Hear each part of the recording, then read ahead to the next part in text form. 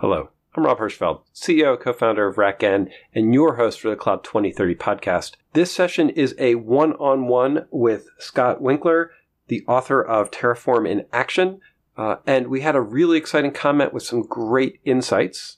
It's very, very frustrating. Keep trying to keep on top of all of these things. You spent all this time to get your module in a working state, and then suddenly it breaks out from under you for no reason of your own. And that was just a taste of this amazing conversation that we had around Terraform and how to make it a great productive tool for you. This is for people who are comfortable with the tool already and thinking about how do I take it to the next level? Where is it going to run out of gas? What are the danger zones? So we really think about, your infrastructure as code system and where Terraform fits in it and not assume that it is the hammer for every nail. Great content. Enjoy the conversation. Scott, welcome to the podcast. Thank you. It's very good to be here. Could you just, before we dive into the weeds on Terraform and infrastructure as code, could you go ahead and introduce yourself and let the audience know a little bit about your background and what led you to decide to write a book about Terraform? Yeah, so I've been following Terraform for several years now. The reason why I decided to write a book on Terraform was because I felt that there was a lot of material on how to get started with Terraform, but not really material on what are the next steps that you can do with Terraform, what are the problems that you can solve with Terraform, and how are people even using it. And what I found that there just was a lot of misinformation, or it was very scattered information. And so my book is just a compilation of different design patterns that I've seen people use, and some of them are good, some of them are bad, but it's just taking a non-biased approach of the state of Terraform as it is now. That makes a lot of sense. Terraform to me sort of predates the infrastructure as code, or at least people calling it infrastructure as code. How do you see the broader industry around Terraform? Is it representative? Is it just the tip of the iceberg? How should people think of Terraform in the big picture of automation? Well, Terraform is not exactly new. It's been around for 7-8 years now, and before then, we had CloudFormation, which was even years before that. So this idea of managing your infrastructure in a declarative way using code is not new. And in fact, even the premise of Terraform is not new. It's a state management tool, fundamentally, is what it is. You have create, read, update, delete, and you store state, full information. And then, but what it does is it makes it easy. And it makes it a lot easier than other kinds of state management tools that we had before. And I think the ease of use is what has propelled it into the limelight in recent years. And we'll probably continue to see growth in the foreseeable future. But again, there's nothing particularly special about it either. Yeah, I mean, when I think back to Terraform, especially in the timeframes you're talking about, we had a ton of tools that were trying to be multi-cloud API shims, right? And then we still have these things where people are like, all right, here's an API to interface to your cloud, our API, and then we figure out a whole bunch of stuff in the background. Terraform sort of said, screw it. We're not going to make one, there's no forcing in Terraform to make all of the clouds have the same schema, right? They're close, but they're different. Do you see that? How does that help? How does that hurt? Well, it helps because they're able to they can deploy to multiple environments, multiple clouds. So public, private cloud, doesn't matter. They have different providers for each. And that does take more work on their behalf because now you're creating a lot of these handcrafted providers for each cloud vendor. I have seen some cloud vendors that will create their cloud programmatically, like with generated code, but those aren't very successful. The best ones are going to be the ones that are going to be handcrafted, which again take a lot of work. And I think the advantage of that approach is that the user of these resources doesn't have to know that much about the API in order to be able to deploy resources to that cloud. They don't have to do any error handling with the APIs. They don't have to do any retry with the APIs. If there's any kind of weird stuff going on with APIs, they don't even have to know that. They can just declare their resource and use it. So there's definitely an advantage there. Yeah. And then that they can use the same tool no matter where they are, whether they're on the private data center or they're migrating to the cloud, or they're not locked to a particular cloud. Right, and that's helpful. What I always find it's funny because I see it as both liberating and frustrating simultaneously. Um, if I'm building a Terraform plan and that works on say Amazon and I want to take it to Azure, the resources and the things I have to provide to make that resource work are really different. And I know, I was at HashiConf when it was here in Austin, and like a third of the presentations were, oh yeah, we wrote our own plan generators. And it seems like plan generators are a thing. Has that been your experience for that? Is that like companies trying to abstract out the heterogeneity for plans, or create consistency for plans? Mm-hmm. No, I've definitely seen people create their own wrapper around plan outputs because either they don't like what the plan is telling them, or it's not very relevant information, or Mm, it just doesn't help them make a very informed decision because all it tells you is X resources are going to be created, X resources are going to be updated, X resources are going to be deleted. And you don't really have a lot of insight of what that actually means for your application. In fact, when you're doing plans and applies every day, it's very easy to miss things. And just because the plan says that it's going to succeed doesn't actually tell you anything about the health of your application or your service. So that can definitely be an issue. And that's one mm. reason why people will use like a testing layer that not only deploys the code, but then will perform some kind of checks against it. Terra test is a very popular one, where you deploy the infrastructure and then you'll make a bunch of API calls to make sure that your infrastructure is actually behaving as you would expect it to behave. That seems like a strange afterthought. I mean, I thought that Terraform, like you do an apply, Terraform says this is the way it is. How do you reconcile if you're running a test? Where does it figure out? How does it do the reconciliation against what Terraform thinks it did and what's there? And then how does it fix it if there's a problem? Because Terraform's sort of notorious for not liking if things change behind the scenes. Um, that's That's what they would have you believe that it does, but actually things change behind the scenes all the time. So Yeah. I think that's one of the biggest misnomers about Terraform is that it's that things don't change because that's kind of the principle that it was. That it's like if the state changes, then you have to create a new resource. You can't just update in place. But actually, most resources are going to implement update, and that's going to be an in place update. So that's no different than how any other tool would behave. Um, I mean, I guess when I've played with Terraform and I've watched on the Twitters, there's sort of every once in a while you'll see somebody pop up with the Terraform just reset my whole environment, reconciling the state. Um, I mean, is that some of that's just the providers aren't well written, or is that part of so way the way things get? that Terraform Yeah. reconciles state is actually very simple. So what it does is if you have a resource, then it will do a refresh on the state of that resource when you perform a plan. So Right. essentially, it's just doing a GET request against that resource and seeing what the current state is. If it exists, then is it different than what it should be in state? And if so, then how can it perform an update to get to the desired state?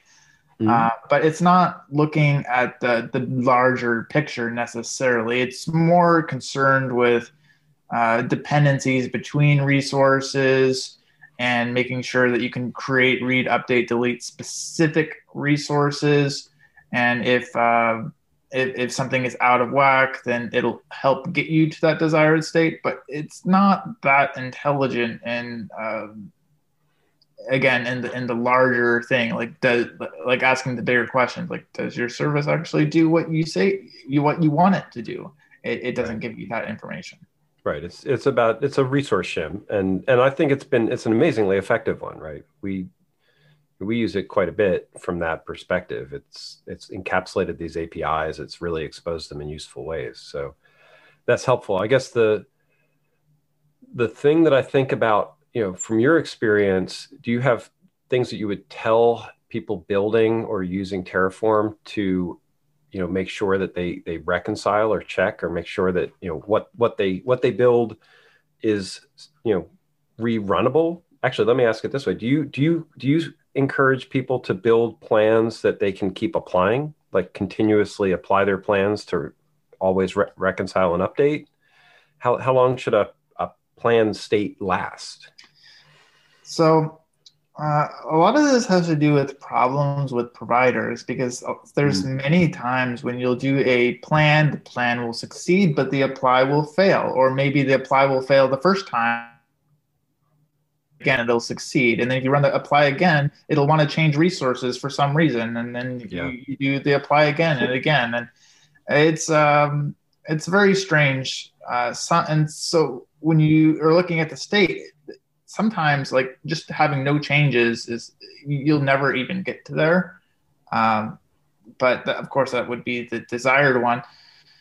Whether or not you achieve that, I think that's kind of irrelevant.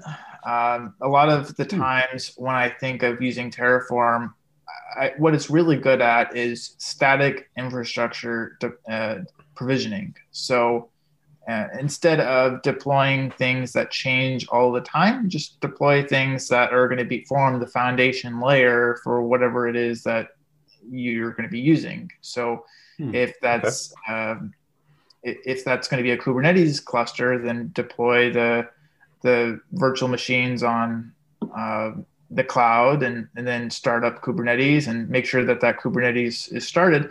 But then the applications and the configuration of that can be done separately. Because again, the Terraform applies are very slow. When you're starting up all of these different providers, it's very, very slow. And then performing the diff calculation in the state isn't always as accurate as we would like it to be. And then Yeah. also, if the state gets corrupted, it's which is what I'd like to say when like the state doesn't quite match what you think it We've all is. been there. Yeah. Yeah, it's terrible, and the way the imports work right now is awful. I recently had to restore somebody's state file that was deleted and do this by hand, Oh and that dear. was an exercise in pain and frustration.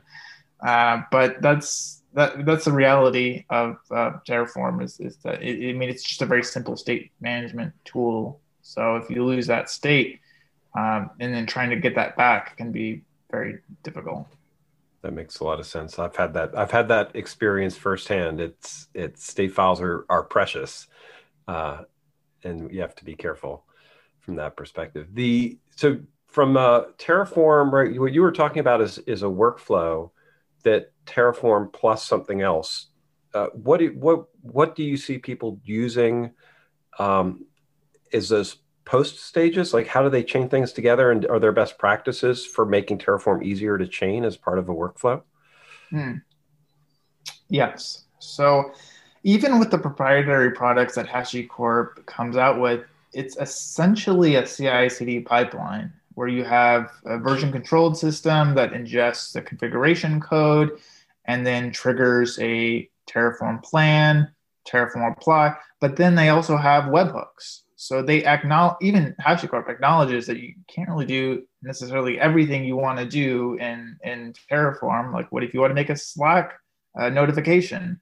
Or what if you want to trigger some custom script or run tests or anything like that? Yeah. Then you need to integrate Terraform as part of a larger tool set.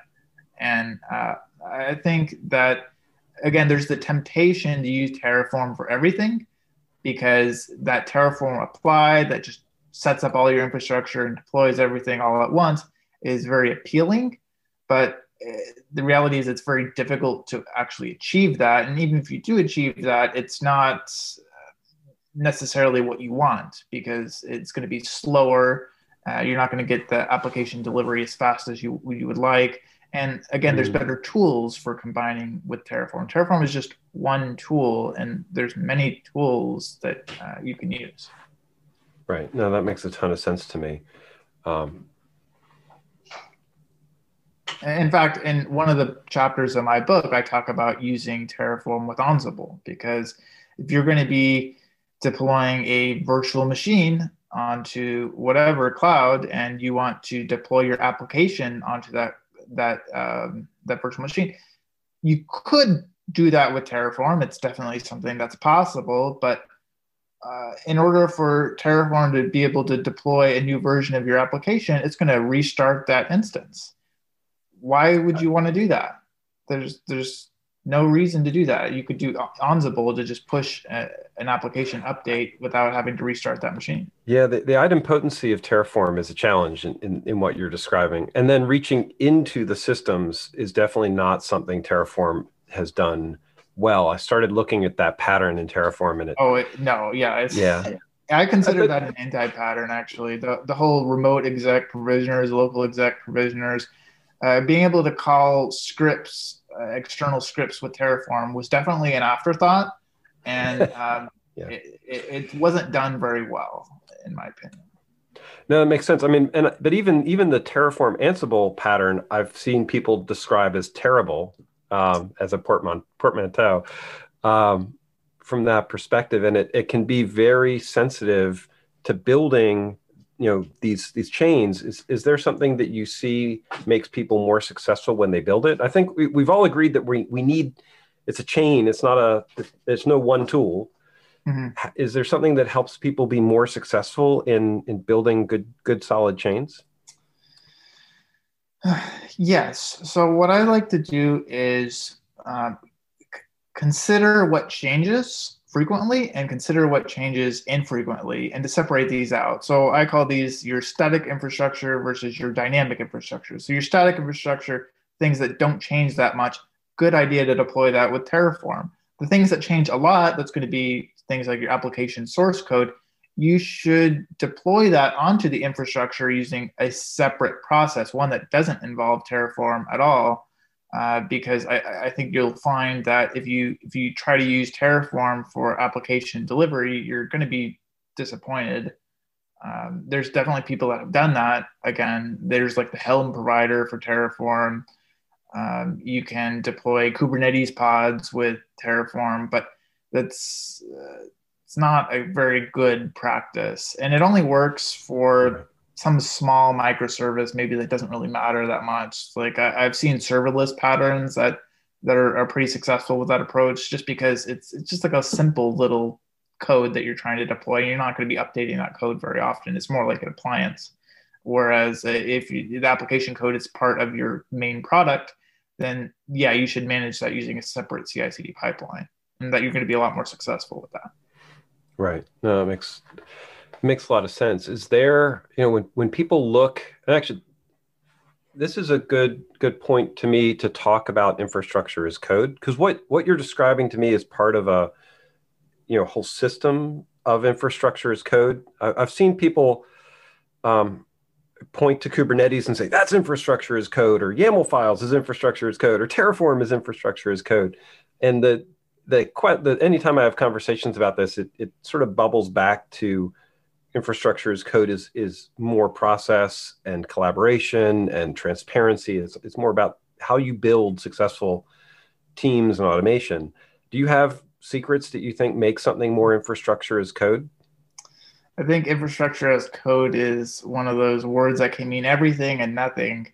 But if you look at just what the definition of infrastructure as code is, it's being able to provision and manage infrastructure through code. And that code can be anything. That can be a script, a little bash script that you run against CLI. That can also be more commonly with declarative programming languages, things like Terraform. But there's many other examples of infrastructure as code. I mean, for example, CloudFormation is one, but even like pipelines, like Jenkins has a pipeline that you can declare as code. And Sure. GitHub Actions is another example. Helm charts are another example. there's just so many examples of infrastructure as code, and Terraform is just one of them. And it's not even it's good at what it does, Yeah. but it's not good at everything. And I think that there's I like the tendency toward infrastructure as code, but I wouldn't describe it as a process. I would describe it as what the technology actually is. And Hmm. also, there's the question of like, what is infrastructure even? Because these days, Sure. it's not a one-to-one with like, oh, this is going to deploy a virtual machine and it's going to start up with this operating system. That does that doesn't really make a lot of sense when we're talking about APIs that maybe don't even refer to raw compute anymore. It's more like a wrapper around an API. Is that even infrastructure anymore?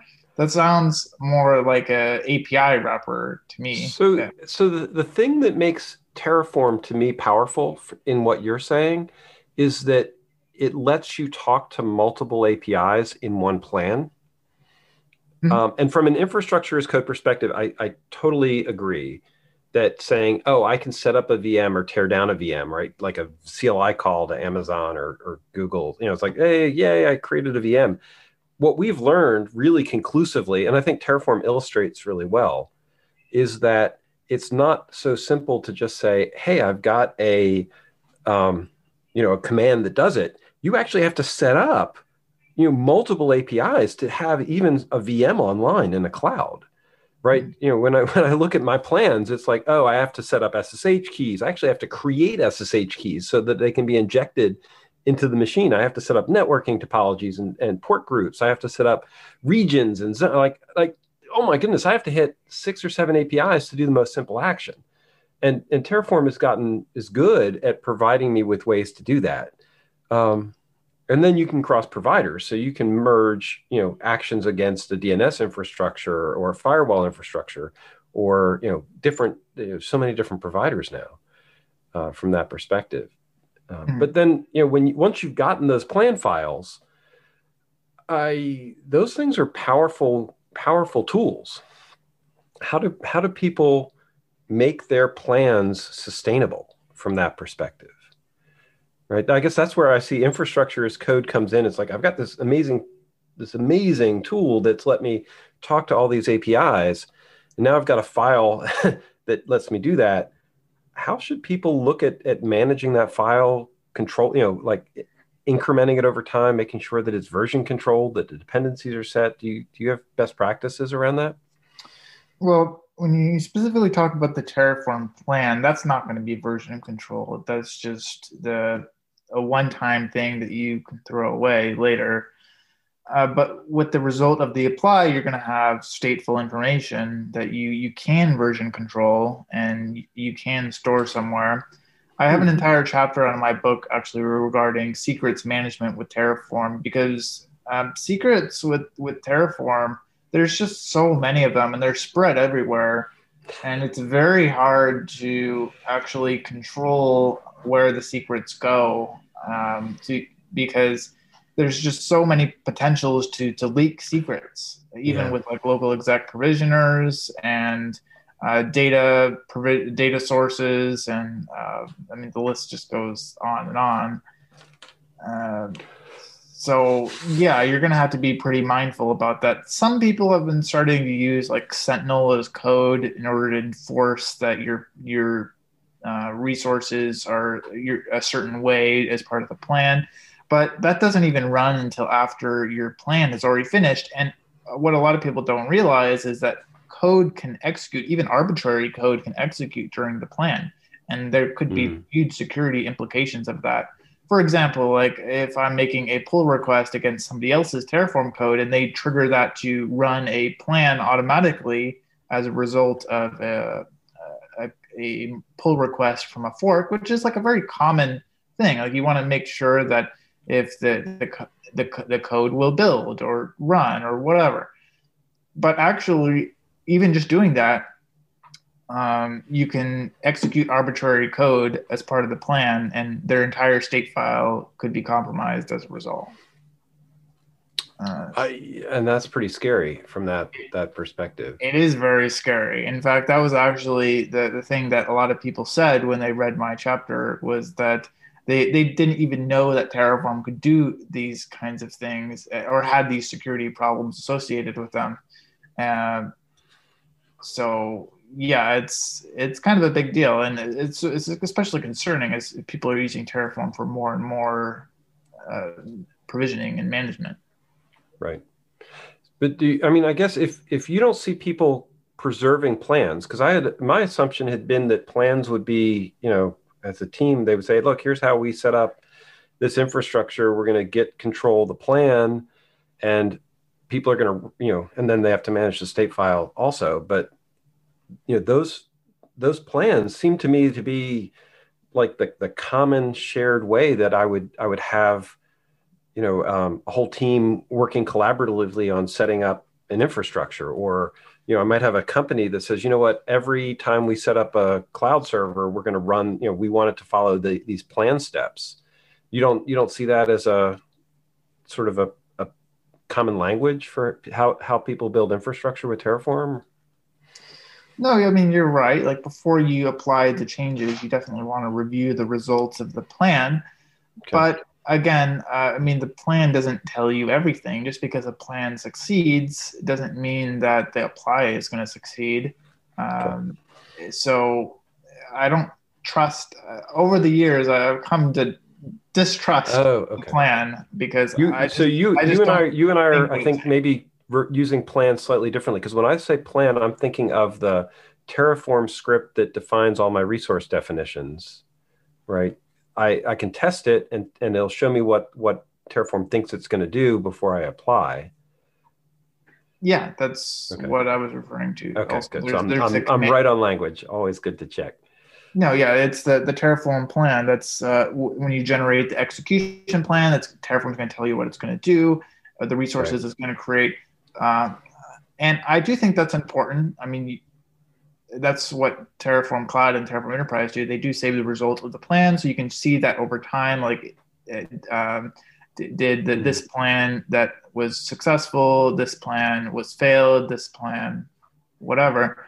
But I don't. I just use that as one piece of information. I don't use that as the definitive whether my Terraform is going to be successful or not. Because again, just because a plan succeeds doesn't mean my apply is going to succeed. It depends on a lot of things. For example, like do I have the permissions to be able to make those API calls?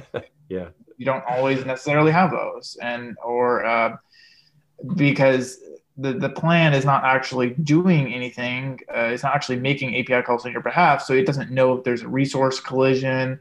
It doesn't Hmm. know even if it's able to create certain resources. And So if I'm taking Terraform and if I'm running it by hand, that's pretty resolvable.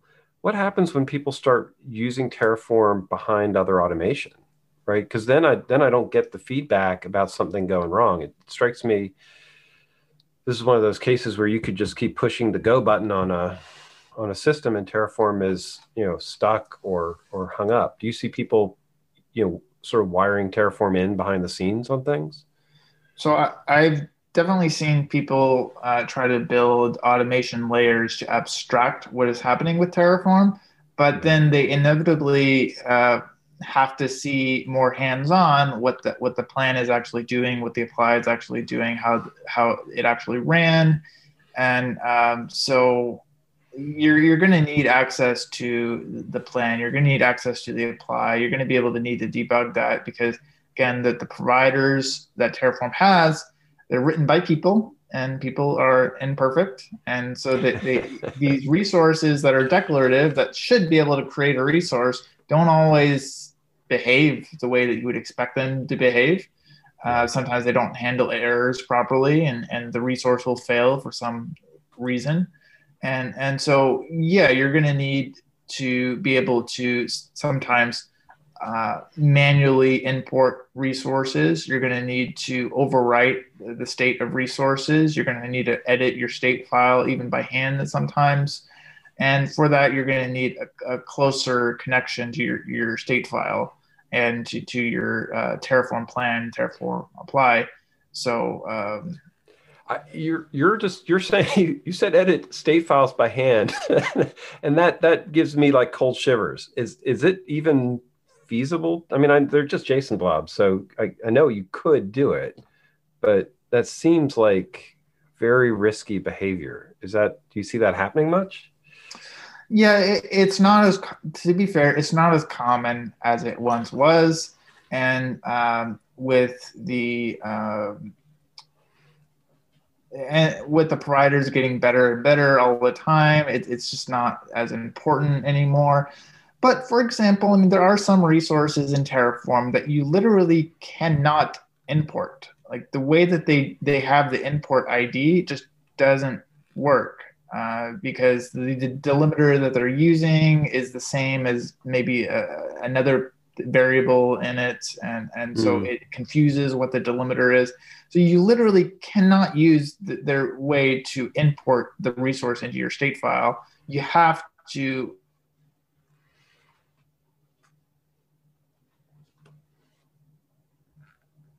Now that's an extreme example, and I don't recommend people editing state file all the time. But yeah, it's not that complicated either. You're talking about a JSON blob, as you mentioned. It's Yeah. all you have to do is just increment the version number or the serial number, and keep the lineage the same. And Terraform, as far as Terraform is concerned, everything is fine. Right. That makes sense. Is there a way that you can like tell a good provider from a bad provider? Is there like a sniff test that people should be looking at? I mean, just some of these providers get tons of work.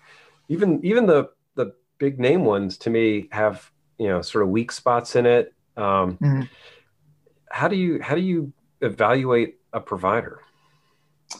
Yeah, so there's really no way to just do like a sniff test on a provider. Actually, I mean, you could look at a provider's GitHub repo, and if they don't have a lot of stars, and the last time it was updated was 8 months ago, then probably you're not going to have a satisfactory experience using that provider. There's a lot of providers that people have published on the provider registry. In fact, I even created my own, the shell providers. You can execute command line scripts a little bit better than using the local exec provisioners. But there's just so many different providers. And a lot of them are like utility providers or one-off providers. I don't really like using those. I mainly like to stick with the verified cloud providers because those are the ones that are going to see the most frequent uh, use in the community. But even then, there'll I've be got I've errors. been I've been burned by that by those providers getting updating and changing Yeah. behavior subtly. So yeah. Well, now they have the provider locking. There's a lock file that'll lock your versions for you. But you're right. I mean, the providers will change out from under you, and they'll deprecate features that were once supported, and so things that used to work will no longer work.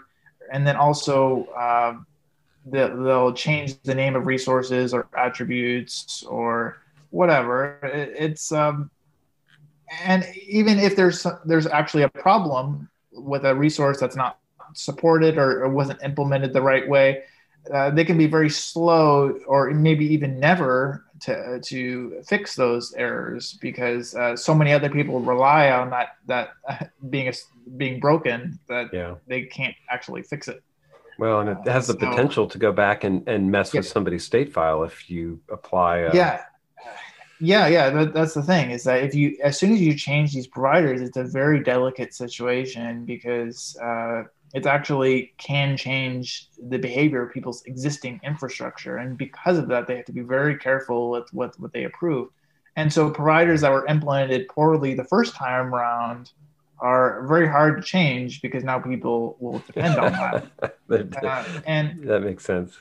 again, That was I do yeah. find that the handcrafted providers are going to be better than the generated provider. So the only example of the generated provider that I know of is the Google Cloud provider.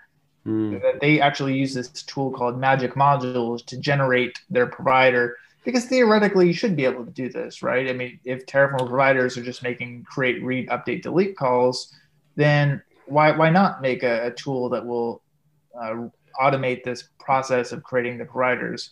but in practice, there's just so many weird things going on with APIs, and APIs, even for a company like Google, are not uniform across all of their different services. They don't all behave the same way. Some of them are eventually consistent, Yes. or not consistent at all in some cases. And it's You're actually so, and I had the privilege of writing the digital rebar provider for RackN. how did So you? I've done a third party provider, and that's there's stories over beer for those experiences. 'Cause we went through two versions of it. But the comment that I would have back around that is, these aren't simple APIs. They are workflows behind the scenes, right? When you're interfacing with clouds, it's not set an object and then get yes it worked result back. They're right by definition. The infrastructure pieces are always time lapse APIs, and Terraform sort of fudging all that stuff and creating a nice, like, here's the file I want it to be, go do it. But behind the scenes, there's gears turning, and it takes time, and there's dependency graphs that have to be built by the providers, and it's not so simple to compress all that stuff down to a JSON file. It just there's dragons there, right? There's sticky edges. It's declarative only for the Terraform configuration code. As Yeah, far as the providers, that's all imperative code. So you can't get around the use of procedural imperative programming languages to interact with the providers, as you said. yeah, yeah. That's where things get tricky, and yeah, you don't know until you've run that plan. So is there a best practice? Like, is if somebody's sitting down, and so our assumption in this podcast is always that this isn't your introduction to Terraform. That's not our goal. But if somebody's been using it pretty successfully, what do they do to up their game, right? Besides read the last chapters of your book, what's the recommendation from you on bringing up leveling Terraform? Right. So when I think of Terraform, I think of a journey. So a lot of times people will start by just deploying like an EC2 instance on AWS, for example, and they'll start that up and say, "Oh, gee, isn't that neat?" And then maybe they'll move on to containerized platforms, like they'll deploy their Kubernetes cluster, and then they'll want to do some serverless deployments, maybe with Lambda or something like that. And so it's kind of a journey of what can you automate with Terraform? What kinds of things can you create with it? But then at some point you reach this level that says, what shouldn't I do with Terraform? Fair Because enough. just because you can do it with Terraform, it's not going to be that golden hammer that you can use for everything, or shouldn't be, because there's a lot of bad practices around people using Terraform for like automating their application delivery when they really should be using a tool that's better designed for that. And so, and then of course you have to think about security, like how am I securing my secret variables in Terraform? How am I preventing the results of the plan or the apply from leaking out somewhere else? How do I run Terraform in automation with other tools? Where does Terraform fit in the larger CI/CD pipeline for my stack? So I think that when you start leveling up Terraform, you start thinking about where it fits in with the ecosystem and what it can and what its limitations are, rather than just what it can do. Because I think, I mean, you can make any kind of tool to do anything that you want if you try to. Very true. And I think this has been a good conversation, because I think, when I look back on what we've discussed, we've been talking about those limitations and those edges. And so in any tool, right, you're going to be more successful in the sweet spot when you start using the tool in ways that challenge its design criteria. That's where things start to fall apart. And so I think that's been a really good part of this conversation. And I should note, we'll make codes available. And so we have some codes available for Scott's book. Scott, can you give us the title of the book and how to reach you, and if you're speaking or places where people can learn more about you and about Terraform? Right. So my book is called Terraform in Action.